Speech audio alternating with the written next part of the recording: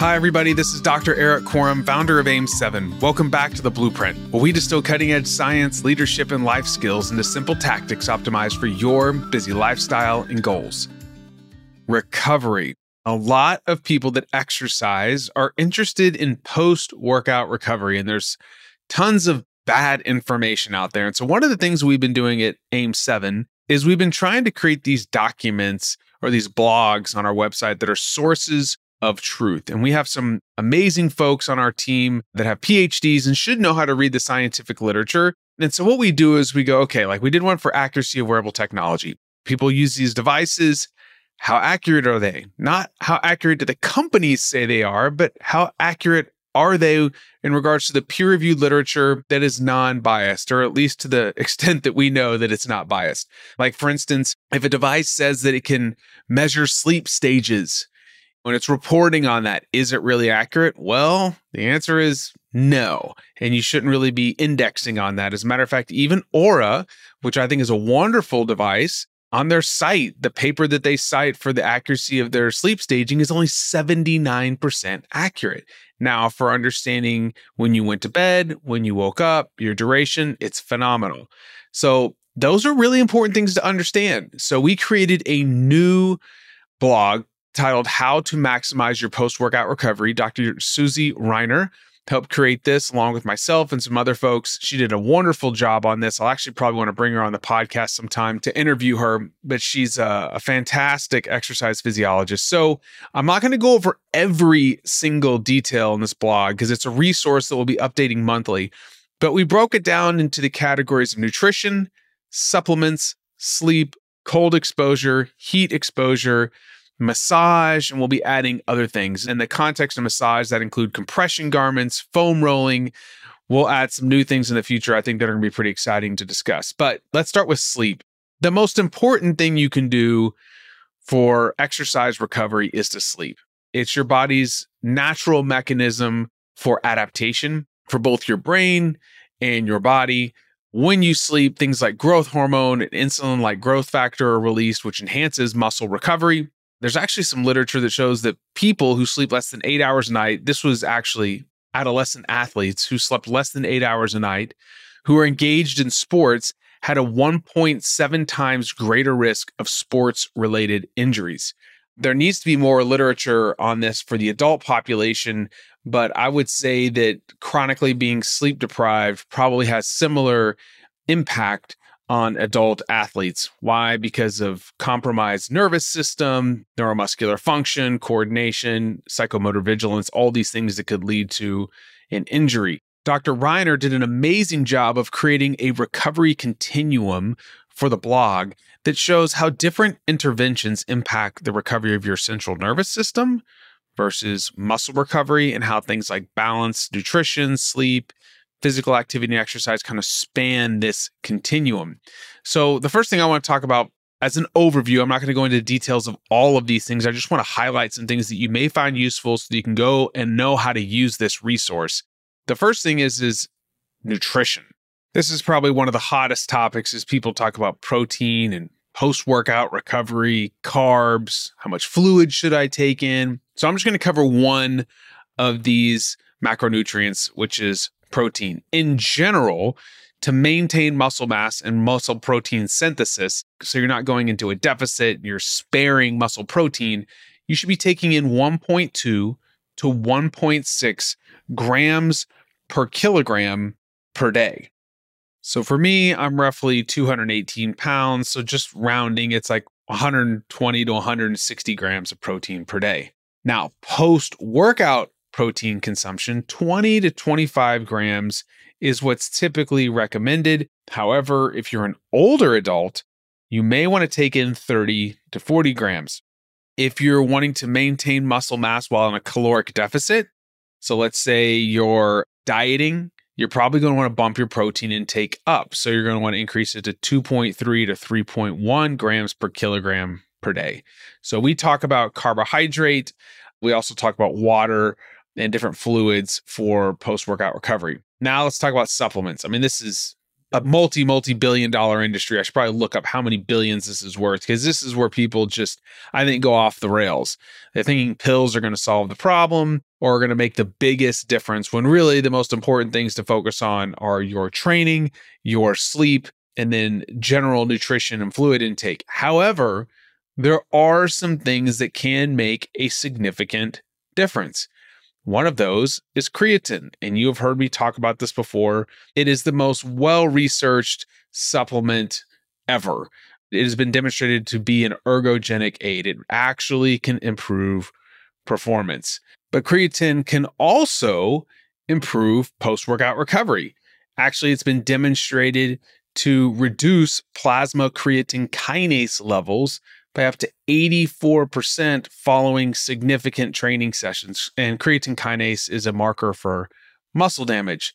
Without going into all the details on supplementation, which there is an episode, I'll put a link in the show notes for an episode I did with Pratik Patel just on creatine.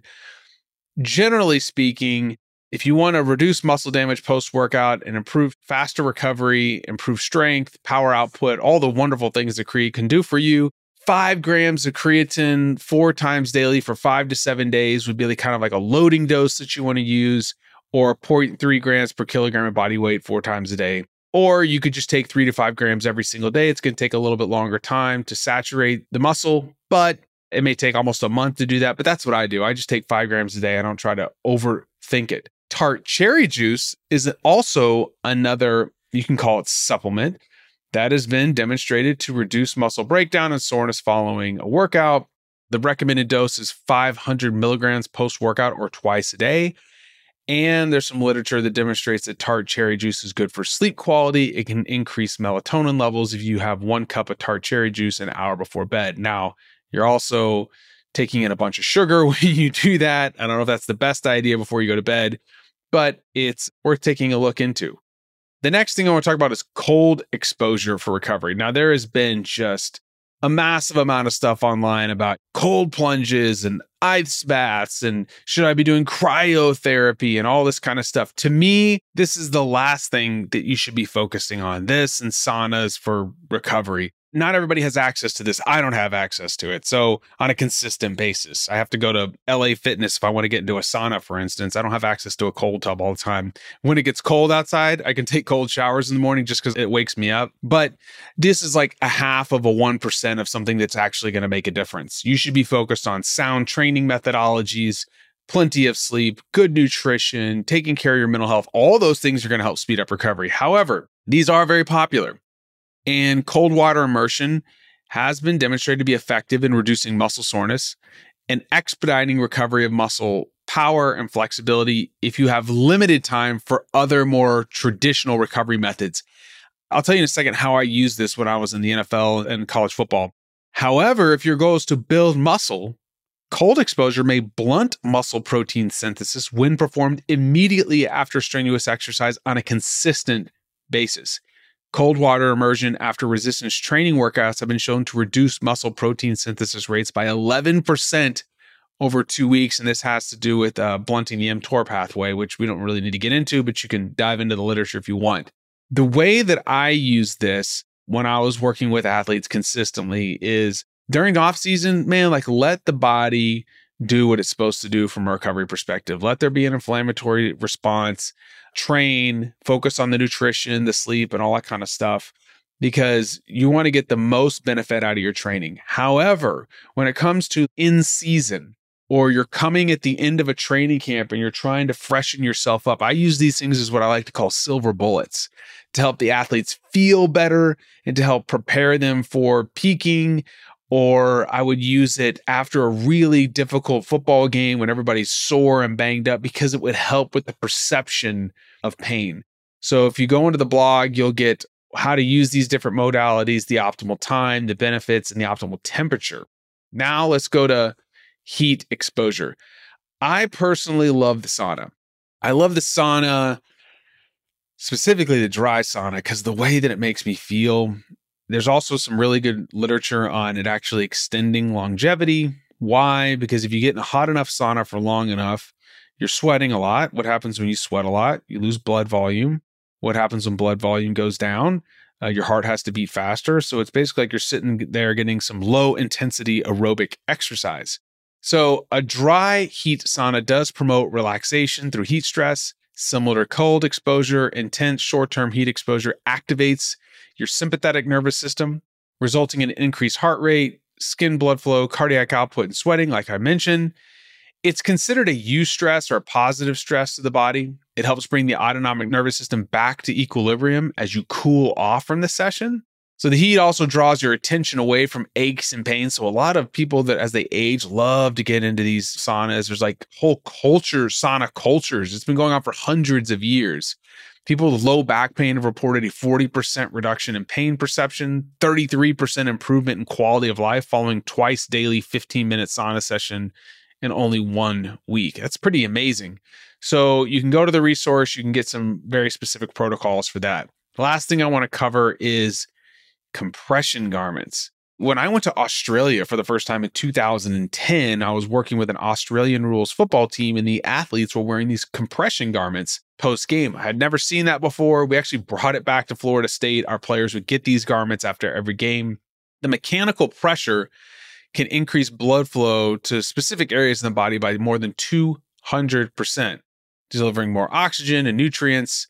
There's no harm to using this. However, it can get a little bit sweaty, so you want to make sure that you're using the right compression garments. We have a whole chart or a whole table in here on compression boots, massage guns, foam rollers, massage in general. So we created this resource for you so you have a source of truth. And we'll be updating this consistently. And this is just to benefit y'all. So please use it and share it with somebody that you know that really is into exercise or post-workout recovery or loves cold plunges and saunas. And this really kind of cuts through all the noise and gives them the facts on how they can use these things. Thanks again for listening, and I'll catch you on the next episode.